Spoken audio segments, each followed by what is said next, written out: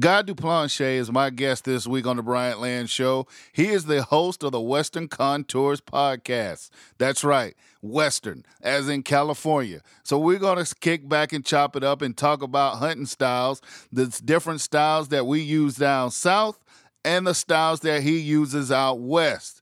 He is an accomplished elk hunter, podcaster, and just all-around great dude. The Bryant Land Show starts as soon as y'all hit my music.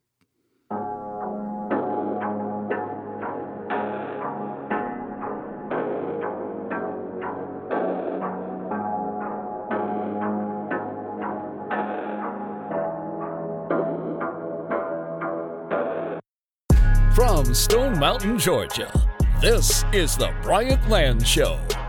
Hosted by proud Gamecock and South Carolinian AB3. Okay, so the first thing that I noticed in watching your videos and talking about, differences between out west and hunting out here down south and in the east and stuff, I was watching your videos on the Hunt Expo. And I've done a few trade shows, like I've had booths in trade shows, I walked around trade shows, and the absolute biggest thing that stuck out to me, like first thing, you go to a trade show down south, you hear the duck calls. Regardless of what, if it's like a deer and turkey trade show or like, just general outdoors, whatever, those duck calls, they're at least, I'd say, depending on the show you go to, 7 to 8 vendors selling duck calls, and they're blowing duck calls all across the space. I turn in and I look at your video, and all I hear is elk bugles. And I'm sitting there and I'm watching your videos and I'm, making my notes and stuff. And I'm like, dang, like every 2 or 3 minutes, they just bugling and bugling and bugling. So that was the first thing that stuck out to me. So welcome to the Bryant Land Show, Guy Duplantier, host of the Western Contours podcast. Thank you for coming on. Man, well, here, let me do this first before we, I'm going to hook you up so you can feel that home with me and I can feel that home with you. Hold on. That's exactly what it sounded like. Just over and over again. Like I had to keep rewinding. I'm like, okay, this the Hunt. What's the name of this trade show? It's like Hunt Expo. Okay, where is this at? Oh, Utah. Oh, okay, that explains it. Western Hunting and Conservation Expo, man. Western hunting. I don't know that, at least in my head, there's not another animal that gets folks as fired up as a bugling bull elk, man. So that was, it was fun. And what you heard was what I didn't pull out of some of those episodes. I mean, we were right next to the Phelps booth, and them boys are all callers and ladies. And man, they were just letting them rip all day, every day. It was great. See, and that's the thing, great, because man, like if you're just walking through a trade show, like I always feel like as a spectator, you can probably, if you get there in enough time, you can do a trade show in one day. Like you can see all the booths, see everything, take it all in. And as a spectator, I don't know, maybe it's just me, but I kind of, like the very first time I went, I heard it, but after a while, I kind of tuned it out. But when you're working the trade show and you are there from sun up to sundown, 3 days, not even counting a setup day, like if the trade show opens on a Friday and you go in and you set on a Thursday, so that's Thursday, Friday, Saturday, half the day Sunday, and all you hit, oh my God. But the bugling of elk, I have been fortunate enough to hear elks bugle, and you're right. It's nothing like it. Like the first time I heard it, I was just kind of like, what the hell? And then it was like, that's an elk. I was like, oh, all right. good to know. And yeah, it's unmistakable. That's for sure. Yeah, it's an amazing animal, man. And so, oh, no, go ahead. I'm sorry. No, I was just going to say it's an amazing animal, man. That thing, it's pretty much all I think about at this point, man. Well, and it's funny because, I did a little survey on Instagram the other night, and it was like, they put like 1 through 9 as far as, like deer hunting, elk hunting, duck hunting, turkey. They left off hogs, which a lot of people pointed out. But I distinctly remember number 7 was elk. And I saw in your ranking, it was like 7, 7, 7, 1. And I was like, 1. And 1 was. I had to give the deer a little love. I was about to say 1 was deer, but 7 was elk. And it was just like 7, 7, 7. It's like, all right, it's all about that elk. Man, I guess, first of all, like, how did you get started hunting? How did you get started hunting elk? And what was there a turning point? Was there like a defining moment where you were like, okay, the elk is what I want to go after? So, okay, I'm gonna jump us back real quick and say thank you for the opportunity to jump on your platform, man. It's an honor. I listen to you. I've listened to a bunch of episodes. You have folks on that I know. So thank you very much for having me on. I appreciate that. And as far as hunting, oh man, you want me to talk about elk hunting, or you want me to talk about hunting, how I got into hunting? Or well, I guess let's from the beginning. Like, have you been doing this like all your life? Did you come to it later in life? Like, I came to it later. So, like, did you, grow up like hunting and stuff? Because I know you're in California. Did you grow up in California, like hunting, fishing? Like, was that a thing, or? Yes, we hunt and fish in Cali, man. So, I didn't grow up hunting. I was exposed to it through story, right? My grandpa was a huge fisherman, and that was where I spent most of my time outdoors, was fishing. And him and my Uncle Jimmy, they were big wing shooters. Some guys love to go and hunt duck and dove. Okay. And unfortunately, at my age, it was like the man's trip. It was him and my uncle, and they'd boogie out. And they went somewhere in California, and I don't remember exactly, probably up north somewhere. But then they would take an annual trip down to Mexico, some lake down there, and I imagine they hit the Mexican brothels or something while they were down there. That's why the kids couldn't go. They probably just cut loose. And then my uncle. My whole family was into camping and fishing. I mean, that's all we did, man. We'd go and hit the lakes and fish and fish and fish. We were probably at, a lake having a family camping deal once, twice every month. And then, my uncle would go and remember him coming back and, stories talking about elk. And I was the oldest of, the grandchildren and the cousins and all that. So, while other kids are sitting there salivating, I'd get my little, bite of elk steak. And I remember the first time seeing it in the pan. I remember the first bite and falling in love with it. And as far as, how, I don't know exactly how it started, but I remember being enamored. We'd be on Lake Cachuman. We had a couple coves we'd always fish, bluegill. And I remember seeing hogs on the side there, and oh, it's a pig, right? But I remember seeing deer and just being entranced by those deer on that lakeside. And going up over the 405, the Sepulveda Pass, you go in between, you're basically splitting Beverly Hills and the Santa Monica Mountains. And I remember I was probably in 2nd or 3rd grade, and I could, again, when it comes to wildlife or hunting, and I had this picture, and it was me and my mother were going north on the 405. And I remember looking off to the side of the freeway and seeing a deer there. And every time I drive that freaking freeway, the parking lot of the 405, to this day, I could point the exact spot we were at when I saw that deer. So I've always had some kind of call into it, I guess. But I didn't start hunting until my early 20s. I'd wake up as a kid, junior high, high school. I'd wake up, 4 a.m, watch Bill dance, fishing, and then whatever hunting shows would follow that. And man, I couldn't tell you what they were. And most of everything back then was, Midwest or down south. And that's really where what I thought hunting was. Mm-hmm. Not to say that it's not, Brian or Adam. Not to say it's not. I don't want this nobody else. No. But no, that's really what my idea of hunting was. And then it was just something that always interested me, and just didn't have the means, didn't know how to go about it. And finally, in my early 20s, me and a buddy, and I was like, man, I really want to do this. Watching Jim Shockey and Bone Collector, stuff like that, and said, you know what, I'm gonna try this undertaking. And I had a buddy, the guy was actually working for me at the time.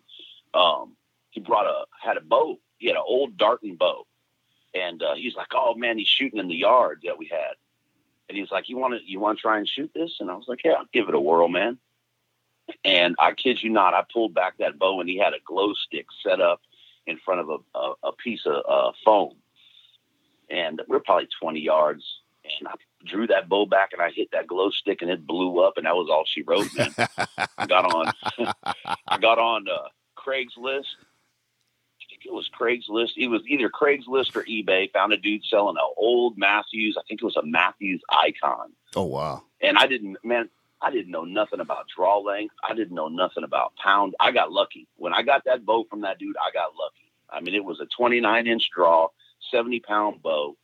To this day, probably one of the most accurate bows I ever shot, that long axle to axle. And, man, I just started trying to figure it out, man. Started making calls and figuring out how I do it. And, went and took my hunter safety course, and we'll just call it downhill from there. I stopped doing everything else that I used to do. I mean, here in California, we have opportunities to whatever you want to do, right? From surfing, which I can't even get up on one of them damn boards, but snowboarding and 4-wheel driving, you know what I mean? Right. You just have all these opportunities, and I don't care about any of it. Put me in the woods chasing an animal, and that's it, man. So that was kind of my start, my start into it. And it was a rough go. I mean, you don't know nothing. You go in the woods. I'm walking on trails. I don't know what to look for. Mm-hmm. I don't think I saw an animal. I'm gonna say it was around 4 years where I did not see one animal, man. And you were doing it all yourself, like you didn't have a buddy or anything like to kind of walk you through it. You just trial and error on your own. That's it. We didn't have YouTube. We didn't have social media. Right. I think maybe MySpace was around then, but the wife would have, if I had a MySpace, boy, she wouldn't have it. We didn't have all that. So it was trial by fire, right? I had to go get boots on the ground and try and figure it out. And I think that was the end of my 4th year, young family. I didn't make a ton of money then, and not that I make a ton of money now, but it was like, man, what are you doing? You're away from the family, 2-3 days at a time, spending a lot of money. You're driving 3-4 hours. And I started to feel guilty, and I think it was a frustration. And I took a year off. I said, man, screw this mess. I don't even know what I'm doing out here. Mm-hmm. And to this day, I regret that year, man. To this day, I regret missing that year. Huh. And then the next year I went out. I was just going to say, just because of the experiences, you felt like you just could have been 1 year closer? Yeah, it really was. But it was the time out there, right? At the time, I was so focused on seeing an animal or arrowing an animal that I was missing what hunting really is, right? Yep. I'm thinking, I'm gonna go put this. Man, I probably couldn't even gut the animal.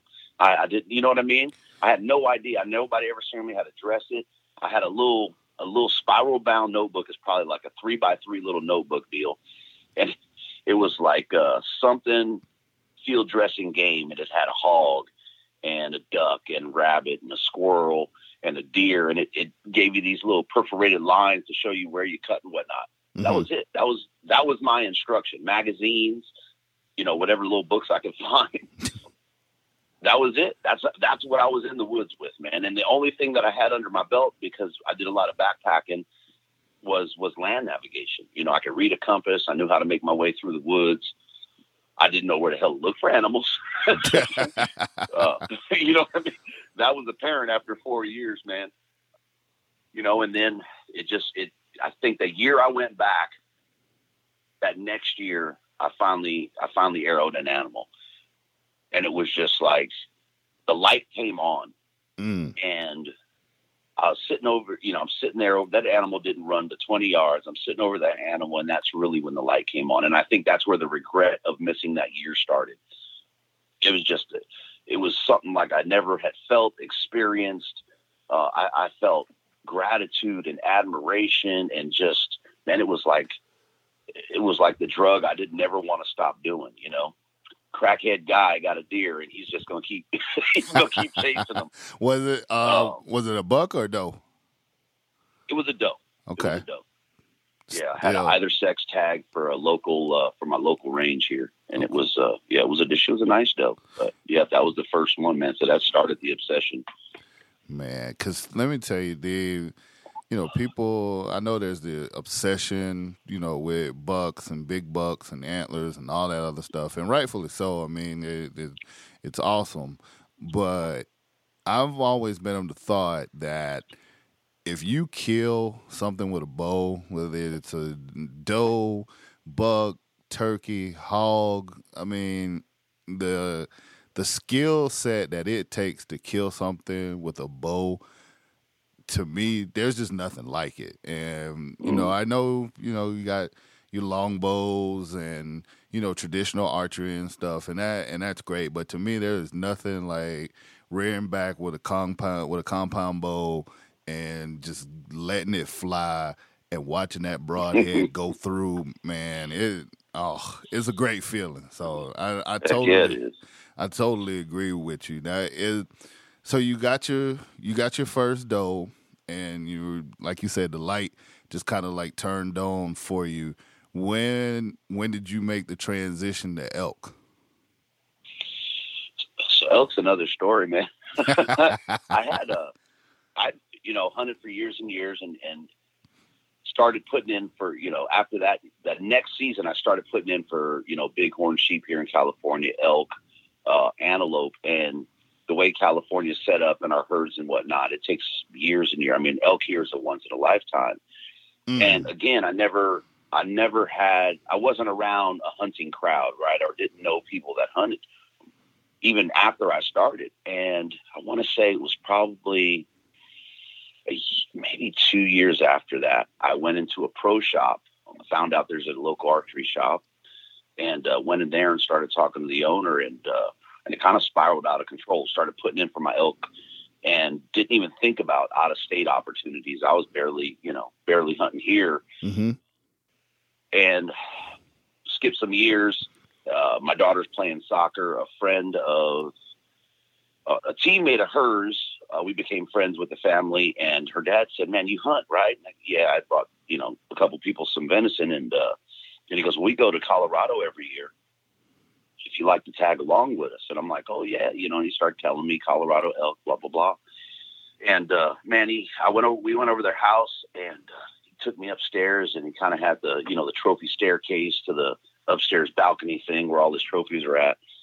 And that was the first time I even set eyes on an elk that close. I've seen them going up to like NorCal. The wife and I would drive up to Mammoth every year, and you'd see herds up there, and I always thought they were beautiful, but I thought I had to wait for the opportunity, right? And had no idea that I could travel elsewhere to chase them. So he, for 6-7 years, you want to go. Well, both my kids were playing sports. My boy was playing football, and my daughter was in soccer. So it was always a struggle to lay time down for myself like that. You're talking a week and a half, 2 weeks, while they have games. Leave the wife; she's trying to juggle, 2 practices, 2 games, things like that. So I just never did it. And fast forward, I go, you know what? I'm going on an elk hunt. I'm not waiting anymore. And this was it'll be 3 years ago now. Mm-hmm. I mean, that's a lot of years. I just fast forwarded through. No, I mean, but still, the thing to me is just like when you make up your mind, and then, like you say, you have like that light bulb moment, mm-hmm. and then you figure out, it's like, okay, hey, this is what I want to do. And then the next step is, okay, how can I get it? How can I do it? Do I want to wait around for my once in a lifetime tag? in California, or can I go to Wyoming or go to Colorado or go to, wherever and have an opportunity a lot sooner? So, yeah, man, that's the way to do it. That was 3 years ago. Last year, I hit 17 points, which is max points for California elk. So that's how many years I fast forwarded through that. So when I decided I was going, I had 14 or so points.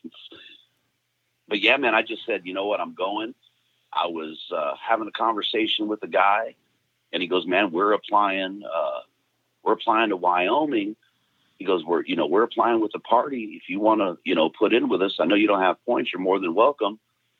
And I was like, seriously, and I ended up applying with them, got lucky. The group got lucky. I don't think they got lucky. They had points for it. Mm-hmm. And I drew with them. I didn't hunt with them, but I drew with them. So it was pretty cool, to get that opportunity basically off of somebody else's back and go a few months later. Wow. And it was unreal, man. Soon as I rolled up into camp, man, I got out and I could just hear elk bugling. And I kid you not, Adam, that was it. I mean, it was like a kid on Christmas. You wake up and you're walking out in the living room and you see all the presents and the lights and the tree is lit and the cookies are bit and the milk is crumbles or, sprinkled everywhere. Right. Man, it was, I think you've seen that YouTube video, and I think that's on there. And I roll into camp, dude, and I kid you not, I pulled my phone out and it was like a minute in and I was trembling, hearing them bugle, and they must have been a mile off, but they were just talking back and forth. And dude, it is nothing like you'll ever experience to have an animal that is so social and communicates, and the fact that you can interact with them in that manner to try and get close enough to seal the deal is just something that's just unworldly phenomenal, man. I was looking at your video, and it's funny because I'm sitting there and I'm watching it, and it's most of the people that listen to my podcast and know that I'm a director by trade. Like, I direct live TV sports, and a lot of times it's hard for me to turn my brain off because, like, I'm looking at stuff. And I'm supposed to be looking at it just like for the entertainment value, but I'm looking at it and I'm like, wow, that's a good camera shot. How did he do that? Where did he put that camera? Like, that's a good angle right there. So that's how I'm looking at your video. And I'm following along. And I think it's the part where y'all are almost about to close the deal, and the guy keeps calling. And I'm looking, I think, to the right of the screen because I think that's where your camera was at the time. So I'm looking off to the right, and I'm just, okay, it's like he's calling. All right, it's like something's going to happen here.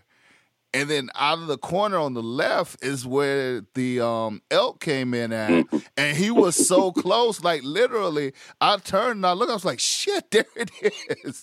Like that. It's like, damn, that thing's close.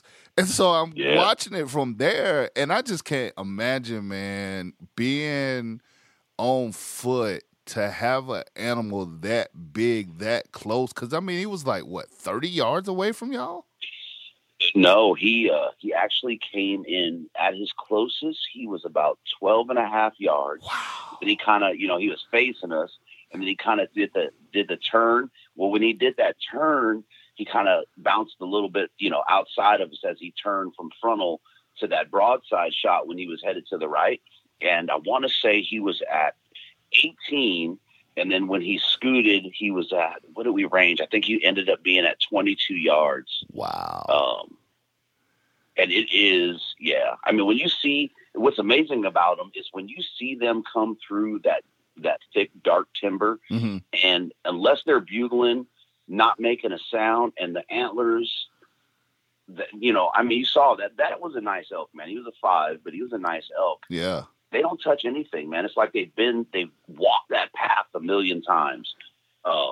It's just an amazing, amazing creature, man. Yeah, because it's not right. It's not like they're clumsily walking through and like their antlers are like breaking branches or whatever. It's like they've figured out they got their spaces where they walk. But just like I said, because my sight was focused, like I said, to the right side of the screen, and then it was just like all of a sudden out of the left side, he started just walking, like coming towards y'all, and I was just like, whoa, like that. Yeah.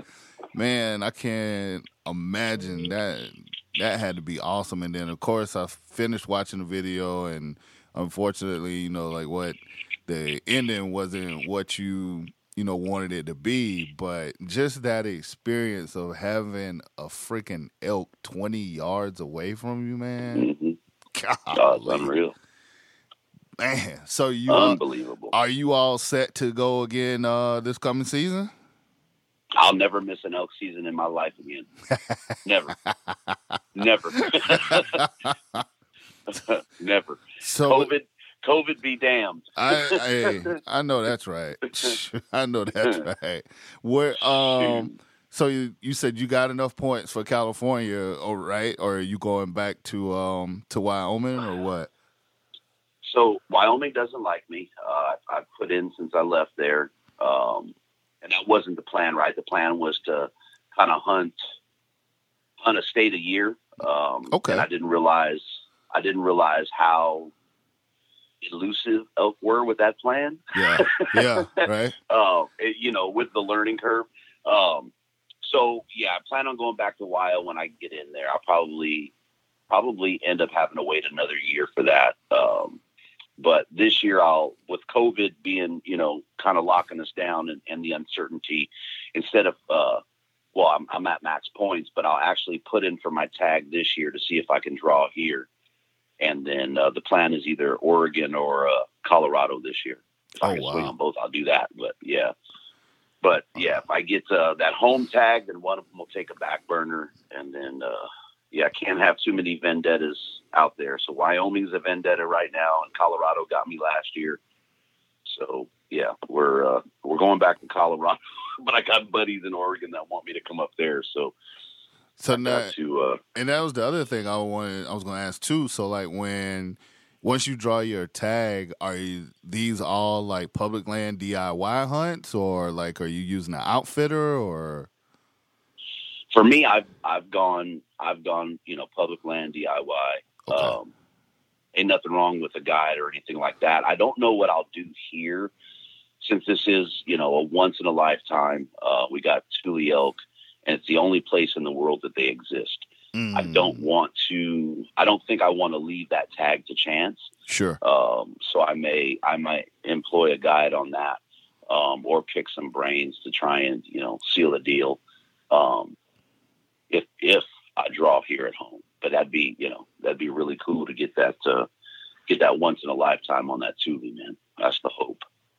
Man, well, good luck with that, because that, like you said, that would be awesome. Now you kind of got me like curious. Elk was one of those things that like I looked at, and I've seen elk hunts, and most of the elk hunts that I've seen are always like with rifle, and they're like picking them off at like 200 yards. And I'm just like, they're beautiful animals, great racks and everything, but it just didn't appeal to me. And then I started seeing a couple of bow hunting elk, and even those were still like 50, 60 yards.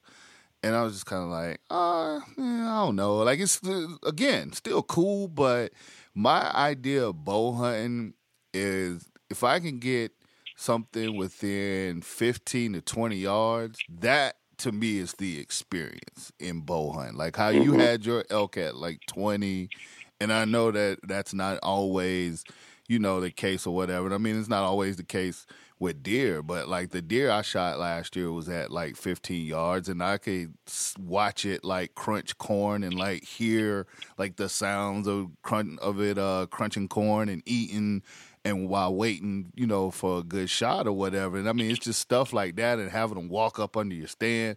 So I always, the point I'm trying to get to is like I always like the close range.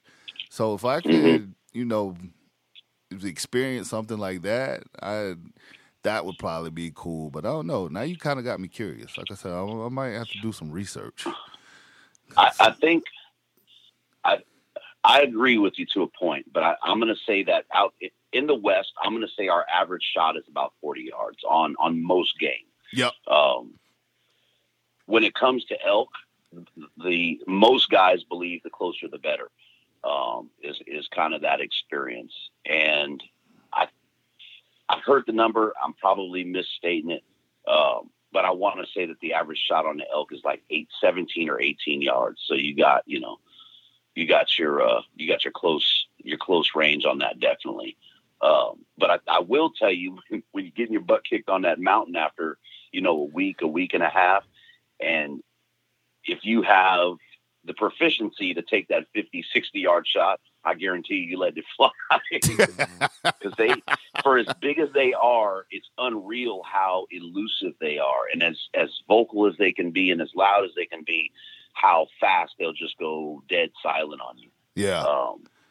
It is, yeah. And see, it's an amazing chase. That's the other thing, too. Like, everything that I've watched or just kind of investigated or talked to people that have hunted out west is like the physical demands are a lot different than down south. Like, I mean, of course, you want to be in shape. And, like, I always, I work out and whatnot. I try to make sure I'm in good shape, especially if you're dragging out a deer or, helping drag out a hog or whatever. Or even just to be able to walk, like a couple miles or whatever into the woods, whatever. You want to be fit. Like, you don't want that part of the process to wear you out before you get, actually into the hunt. But hunting out west, it's like a whole different fitness level. Like, you can't just, I've heard everybody that said, like, if you get a hunt, like, out west or whatever, do yourself a favor and get in shape, because you don't want to limit your opportunities because you already have blown up before you can get, like, to the good spots or whatever. What's fitness, right? Because it's kind of subjective. There's dudes that live it. But I think it's a great facilitator. I've been heavy, man. I let it go for years, and it didn't stop me from getting in the woods. And I think a lot of it is mindset. Okay. I like to push myself. I like to go out and suffer. It changes you, right? When you push through your shortcomings in anything we do. But it's definitely a facilitator. The biggest challenge I think that most folks have with, coming from anywhere, even from, where I live, I'm 100 and something feet above sea level, is you get in altitude. So that's where the biggest amount of preparation comes from, is getting those lungs, that, that cardiovascular, that respiratory, nice and conditioned the best you can at whatever altitude you are, because you get, you go to Colorado, you might be chasing, I think last year, we capped out just under 10,000, but we were like 7,600 up to 10,000. You got 14ers in Colorado. So it's the altitude that really gets you. And then I can't really talk much about packing one out because I keep getting beat up on it. But I mean, you figure, you're packing out a bone-in, hind quarter. You got, 60 pounds strapped to your pack on a quarter, and then whatever else you got in your pack. So you might be toting, 80 to 100 pounds in a pack, trying to pack that animal out. And that's where you get a lot of it too. But I would say lung capacity, man, that, and then that mental strength is, the mental strength is really what's going to push you through it, in my opinion. Yeah. I know dudes that are killing animals that you look at them and you think they're road hunters, but they end up getting them or out sitting of there. or sitting in a tree stand. Hey, there's nothing wrong. Listen, there's nothing wrong with a good climber. I had to find that out the hard way last year, but I am married to my climber as far as it will take me. It's funny, right? Because we hear that a lot, and like I told you, when I got into this, that's what I knew was a tree stand or a blind. Right. So me and my buddy that I started with, man, we went and bought a couple of climbers, and it wasn't until we got about 15 feet in the tree and realized that we didn't belong up in the tree. My buddy almost fell out. had his harness on wrong and fell asleep, damn near fell down. And, that lasted all of half a season. And then we figured out, we're climbing up trees, man, on hillsides, not knowing anything better. See, I started I like blinds just because they're easy to get in, easy to get out of. If you want to film, it's easy to film. You set your tripod, yada, yada, yada. It's easier. Everything's easier in a blind to me. But you see, obviously, a lot better when you're in a tree. And, my first couple years, I hung stands and stuff, and hanging stands was a chore for me. Like, I watched people do it, and it was like, oh, I can hang a set and, and take it down and hunt it the same day and all like that. And here I am, like, 2 months out trying to hang sets, and it was kicking my butt in the summertime. And then finally I just went and I got a climber last year, and I, messed around with it a little bit. I wanted to mess around with it before deer season started, but I didn't. So we got into deer season. I started messing around with it, got comfortable enough to hunt out of it, and I swear it's like, where have you been all my life? Like, it's opened up so much more to be mobile, like here, to be able to hunt different spots and not be married, just to the sets that you've already hung. Like, if deer aren't there, it's like, okay, if you see there at a certain place or you get trail camera intel or whatever, to be able to move that climber, find a tree 15, 17 feet in the air, boom, try to make it happen. So, and you sound like you sound like you should be hunting out here, man, if you like being mobile. I like being mobile once I get to my climber and I get in the tree, and then I can sit my jolly butt down for a few minutes and then wait. Spot and stalk, not really my thing. Like, I run and gun a little bit for turkeys, but man, ain't nothing like setting up a good blind or setting up a good spot where they're gonna fly down at, and then just be right there. But like a whole bunch of running and gunning and spot and stalk, not really my deal. I love people that can do it, though. I think a lot of the difference, too, is the size of the land that we're hunting. I talked to folks back east and down south on the podcast, and, folks are hunting, 400 acres. I know people that are hunting, 5 or 6 acres. Right. So I think that's the biggest contrast is, 5 acres to 600 acres, you could probably get away with it. You get out here and you get the public land pressure, and you're talking, vast acreage. Sitting in that one spot, man, it just doesn't lend itself, at least in my experience. And I've seen stands set up in the oak woods. I've seen, blinds. I see deer stands in my local area here. I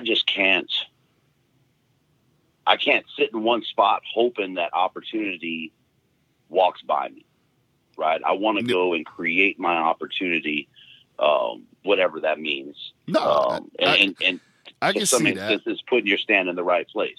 I don't want to upset any of your listenership either. It's great because I've had a couple people on. That hunt like New Mexico and have hunted like, up in the Great Northwest, like, Washington, Oregon, like that area. But it's something that I'm always like wanting to learn more about and just get like a different perspective. So I wouldn't even worry about that. You good. But I understand what you're saying though, because like I've talked to people even out here that don't like tree stands. They don't like being in the stand. Like they would rather be boots to the ground and take, the fight to the deer. And in these hardwoods and pine woods, God love you. Go for it. Like, and if you can be successful at it, man, whatever it takes for you to be successful, hey, do it. Me personally, like and it's funny how you were talking before about like, you hunted, you had that encounter and you're like, you'll never miss another elk season again. Like, that's how I am about deer season. Like, I finally was home here in Georgia to be able to go like out like a lot, not like, just once here and there or, every once in a while, like during the season or whatever. Like I was hardcore out. Like for me, hardcore was like about 3-4 times a week going out during deer season. And I'm sitting here now with, like you talking about this COVID thing, I'm sitting here now rocking back and forth, like suffering from withdrawals, waiting on September. And I love the summer. I love summer. Summer's my favorite time of the year, but I'm looking at like food plot seeds and I'm like, when is September going to be here? I'm like, I got trees picked out. Like, I am ready. But, so at the end of the day, though, man, it's all great. Like, as long as you're in the outdoors, man, I love it. I love it. So, yeah, that's the plus, is just getting out there and whatever the pursuit is, right? Just, living that that once a year dream, right? That 150-inch whitetail buck, or, I was going to say 200-pound hog, but that's sausage meat. I like the little hogs, man. Oh, you like you don't like the big ones? You like the little, I call them like pocket size, the little small ones you can put them on the grill. Oh man, that's the best eating hogs. Yeah. No, they are. The big nasty ass old sows or boars, and especially the boars, man. That's all sausage. Yeah, the boars you can't. Yeah, no, you get a big old, like you say, big old fat nasty boar. Yeah, there's not a whole lot you can do with it. But if you get a good sized nursing sow, you able to stick one of them, man. You living right. You get all kind of pulled pork and stuff. That's one of my favorite things to do off a wild hog is pulled pork, man. Pulled pork. Oh man, get a nice. You get that rump roast or that Boston that shoulder or that Boston butt like cut, man, and you put that thing in the oven and then get those bear claws and slice it up. Get your barbecue sauce of choice. Oh man. Man, business. Man. You're gonna be firing the withdrawals off even more. Man, I am well overdue for killing. Usually, the last couple of seasons, I've had my seasons mapped out pretty good. Deer was, I go and I do, deer, whatever, usually. Like up in Wisconsin, I was fortunate enough to hunt up there. And, I usually kill either really early or really late up there. But if I killed really early, it's like, all right, that's good. Then I'd start goose hunting. Like I really got into goose hunting living up there. And then so after goose hunting, then that would kind of die down. And then about February, March or so, I'll kill me a hog.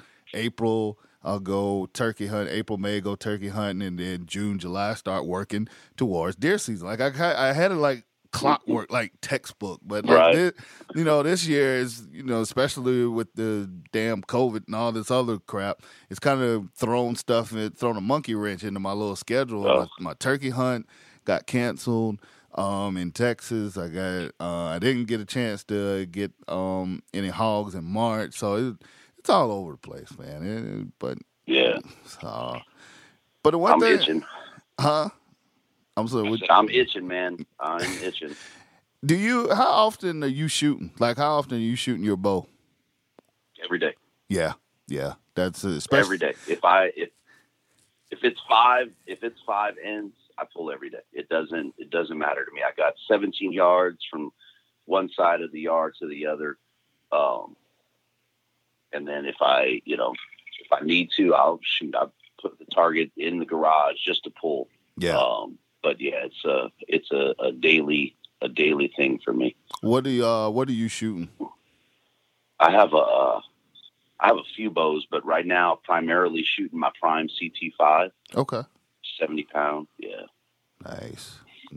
Yeah, especially with stuff being grounded and not being able to travel and being home, it's like that's my saving grace. Like in the evening, just about every evening, go out there. I got in my driveway, I can hit it from 20, and then if I go like out into the street, across the street, I can hit like 30. So I'll go from between 20 and 30 into the targets. Just like you said, scenarios playing in your head, man. But it's been a saving grace. So. Oh, I bought a pile of arrows last week because I was like, I haven't built arrows in a couple of years. And I need something to do. So I think I got I bought 3 dozen, and then I won one of those Instagram contests. So I won a dozen on that. And, I was like, man, I'm going to just sit here and build arrow after arrow after arrow, mess with fletching and see what happens. Just to kind of break it up. What kind of shaft? The Black Eagle Rampage. 300 spine. Yep. That's what I shoot. That's what I shoot. I love those, man. Such a durable arrow. It is. It's very durable, especially with this stuff that's behind my targets. I got like all kind of like sheet metal and stuff, and Lord knows I've punched holes in that sheet metal, but those arrows still take a beating and keep going. So yeah, I'm all about those. Man, the one thing I want to make sure I touch on before I get you out of here, I think we're kind of in the same boat. Like, we figured out that we enjoyed, hunting and enjoyed doing it. I know I come from a media background. What made you start your podcast and like your brand, the Western Contours? Like, what went into that? Like, how did you transfer into doing that? So I haven't been listening to podcasts and whatnot terribly. I think I might have been into listening to podcasts 6 or 7 months before I started mine.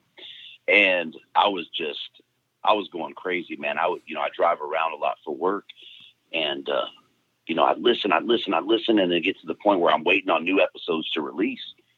And I don't say this to be offensive to anyone, but it was the same regurgitated, that sounds bad, the same 10 stories. It doesn't sound like the bad. same 10 stories, right? And I was just like, man, like this dude is a stellar hunter. Yep. But I've heard him tell the same GD story on 5 different podcasts in 2 weeks. So, and as I started like going to 3D shoots and the pro shop, and I'm talking to people and just meeting people, right? You're talking hunting, and you get fired up about it, man. And you're hearing these people's stories, and you're connecting with their stories. And it got to the point with the regurgitation where it was like, well, where the hell are the stories that I'm hearing at the pro shop? Where the hell are the stories from the dude I crossed paths with at work and noticed that he had, a hunting brand hat on or something? Where are those stories at? So I started looking at it and going, man, how do who the hell's going to want to listen to me, Right. And I'm, you know what I mean? It's like, I don't know. And I said, screw it. So, kind of mapped it out. And then I did a little bit of audio stuff back in the day with some music and went to school and whatnot for a tad with it. And, so I knew how to deal with the sound part of it, and, just said, all right, I'm gonna give it a shot. Not knowing nothing, man. I got the gear, went through a couple of little, at home recording things, figured out how to do everything. And I just started hitting people on Instagram and saying, hey, this is what I'm doing. And, that was it, man. I just reached out. I came up with what I wanted for my logo, and reached out to, my buddy Colt McDermott, and said, hey dude, can you take care of this logo? And I think it took me, I don't know, it was like 3 or 4 months of bugging the hell out of Colt. He was doing stuff for like Adam Greentree and, and it was just like some random dude out of California. Mm-hmm. You know how people feel about Californians. Yeah. And that was, really, that was all she wrote, man. I just started reaching out to people, and it was really about hearing, just the everyday story of hunting and where I was finding inspiration in talking to these people, and it's just, it was just like, man, that's where it's at. When I went to Wyoming, talking to guys up there, you go to, just roll. I was solo, man. I rolled up in a tavern, and I'm talking to, sitting there with a burger and sipping on iced tea and talking to a dude. And man, you just, you start these conversations, and when it comes to hunting, so much clicks. Yeah. It's like, I don't care. We've never talked before outside of, texting back and forth. And I don't care who it is. If you have the same outlook on hunting, not even the same outlook on hunting, but you share that passion. Yep. It's like you knew that person for 10, 15, 20 years. It just clicks, and honestly, that's really all it was about for me. was just to hear those stories. And then as this thing has progressed, I find tons of values in hunting, in the hunting community, in hunters. I think we hold some of the more traditional values, the things that I think we lack in society in general nowadays. Honesty, respect, family. You know what I mean? Like, Yeah. I know tons of hunting families that sit down every night and pray over their meal together. Right. And those are values that I hold high. So it was so easy for me to find a common ground, right? And then you start talking to folks, and then people are relating to it because it's just like their story. And man, as this thing has progressed, it just made me fall in love more and more with hunting. Podcasting is something else, man. It's a lot of GD work, man. Yeah. It takes a lot. It takes a lot and really, I don't know if I don't make money on it. I just do it because I love it. It's fun. I enjoy talking to the folks and meeting folks and talking hunting, made some great friends through this network. But yeah, I mean, really it was just because I got tired of hearing the same 5 to 10 dudes on the same 5 to 10 podcasts talking about the same 5 to 10 damn hunts. Somebody would be mad. Excuse me. It's just so it's funny because like I'm with you. Like I'm with you 100%. It's just when you're not getting what you want, then by golly, go out and create it. And that's it. That's basically, the podcast, like my podcast morphed from, an idea that I had when I first started, my outdoor brand and whatnot. And it was just like, this podcasting when I started doing the research on it, because I didn't listen to podcasts. And when I started, doing the research and then started listening to different podcasts, it was like, I can do that. And then I started figuring it out and putting it together. And the crazy thing for me was in the beginning, I didn't listen to a bunch of hunting podcasts. I listened to wrestling podcasts. Like, that's where I drew, like, a lot of my inspiration and just format and stuff from listening to, retired professional wrestlers who had podcasts and just their formats. And I was like, this is pretty cool. And then I would go and listen to hunting podcasts. And like you say, it's the same, okay, well, this is how, you trail a deer, or, we're in Iowa and these bucks do this, this, and this. And no, like you said, no disrespect to people like that. And they, they have their audience and, they do very well. But I was just like, I think there's room for something else. And so you just go out and you take control of it and you bring something else. Yeah. So yeah, I mean, and it's a rough uphill, right? Because a lot of, I find myself conflicted with it because I'd love to put out a podcast that gets, 20,000 downloads or, some crazy ass number per podcast, 5,000 downloads. For some guys, that's run of the mill. Right. But I don't want to do it and in a manner that pulls me back from why I started. Cause I'm one of them dudes, like, this is what I believe. This is how I see it. This is what I'm going to go through everything to see the end result. And whatever that is at this point remains to be seen, but I got to stay true to the game, if you will, how I saw it when I got into it. Now there's always room for improvement, things like that, but I got to stay true to the game. Right. You don't want to veer off far from what your original, goals were when you started it. Right. Because then what do you do? Right. You feel like it's with anything. It starts to either feel like it's work or it starts to feel like it's dishonest, in my opinion. Yeah. And I don't want to pretend. I'd rather have a conversation with, you or, we've had Brandon Goodwin on, both of us. Yeah. Or with Brandon, and stay true to what I believe and listen to, people that are still enamored by hunting and are in love with it in the pursuit, and not just talking hunting because it's, this was a cool once in a lifetime hunt type deal, which, those there's opportunity for those, but I don't think that should be the norm. There's so much more that goes into what we do and the love that we have for it and the values and how we see it. That's the stuff that I want to highlight, man, is the real meaning behind what we do. Right. And be able to share those stories and just have those conversations. Because, I mean, like a lot of times when I call people up to try to get them on, like some people, they want like a detailed, like 10, 15 questions, like specific questions or whatever. 90% of the time, I write down like 5 points.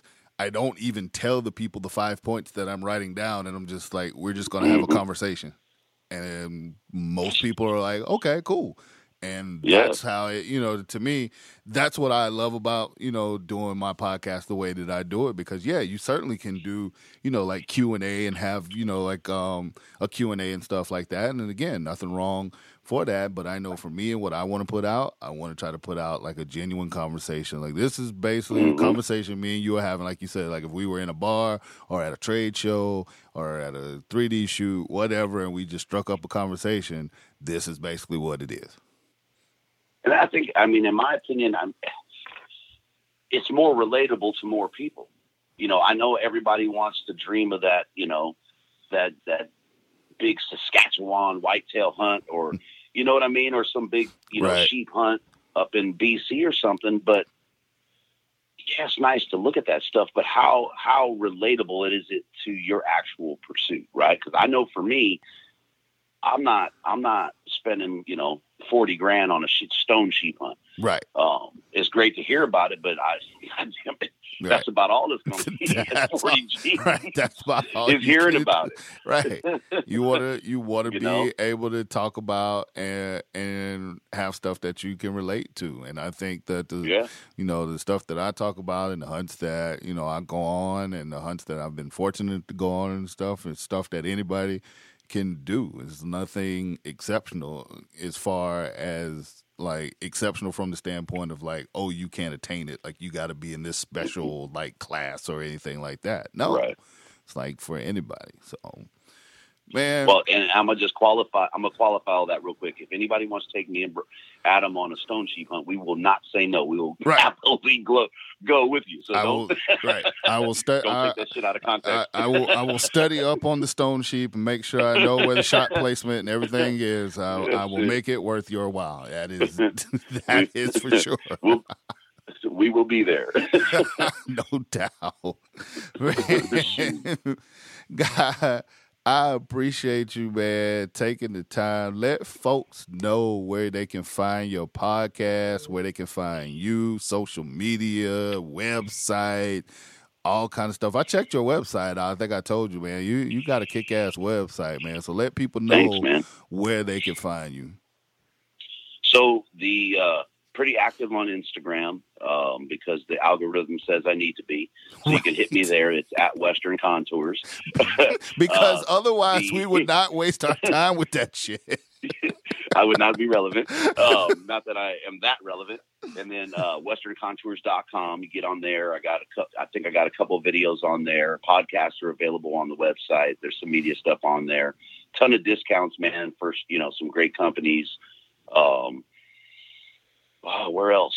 I got Facebook, but my Instagram posts to Facebook, so I really don't play with that too much. And then as far as the podcast, just about every major podcast platform, iTunes, Stitcher, Spotify, Google Play, I'm on all that. So it's all Western Contours, pretty easy. And that's what's up, man. I appreciate you taking the time. Thank you for coming through, man. And let's keep in touch, man. Over the season, Absolutely. I want to know how your elk expeditions are going. Yeah, absolutely, man. We got to get you out here out west so you can forget about sitting in them blinds and tree stands with them hogs and deer over there. Look, I'll ruin you for life. I'll have to get it. I'll have to start running up and down Stone Mountain so I can get in shape.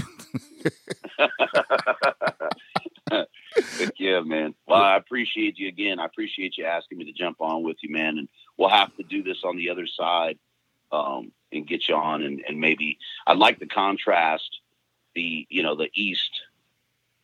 I'm generalizing, right? Because it's kind of Midwest, down south, and a little bit in the East. You guys hunt, similar. Yep. So I'd like to get on with you and just do a little contrast and talk about the differences and nuances. And we had, kind of talked about doing that on this one, but we'll save it for mine. Yeah, no, definitely. We can make that happen, man. That's nothing. Okay. Yeah, I appreciate it, man. It was appreciate the opportunity. It's always an honor when I'm asked. Oh yeah, no doubt. I'll talk to you soon. All right, brother. Thank you. Yep. Bryant Land. Man, I hope y'all enjoyed my conversation with Guy Duplantier from Western Contours Outdoors. I really enjoyed talking to him.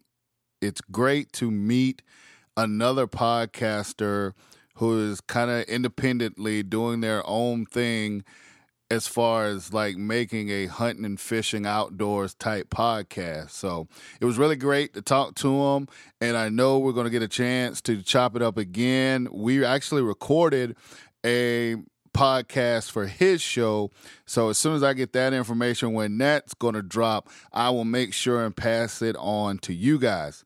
Before I get ready to get up out of here, I just want to let you guys know a couple of things. Thing number one, the Bryant Land Show is on Patreon.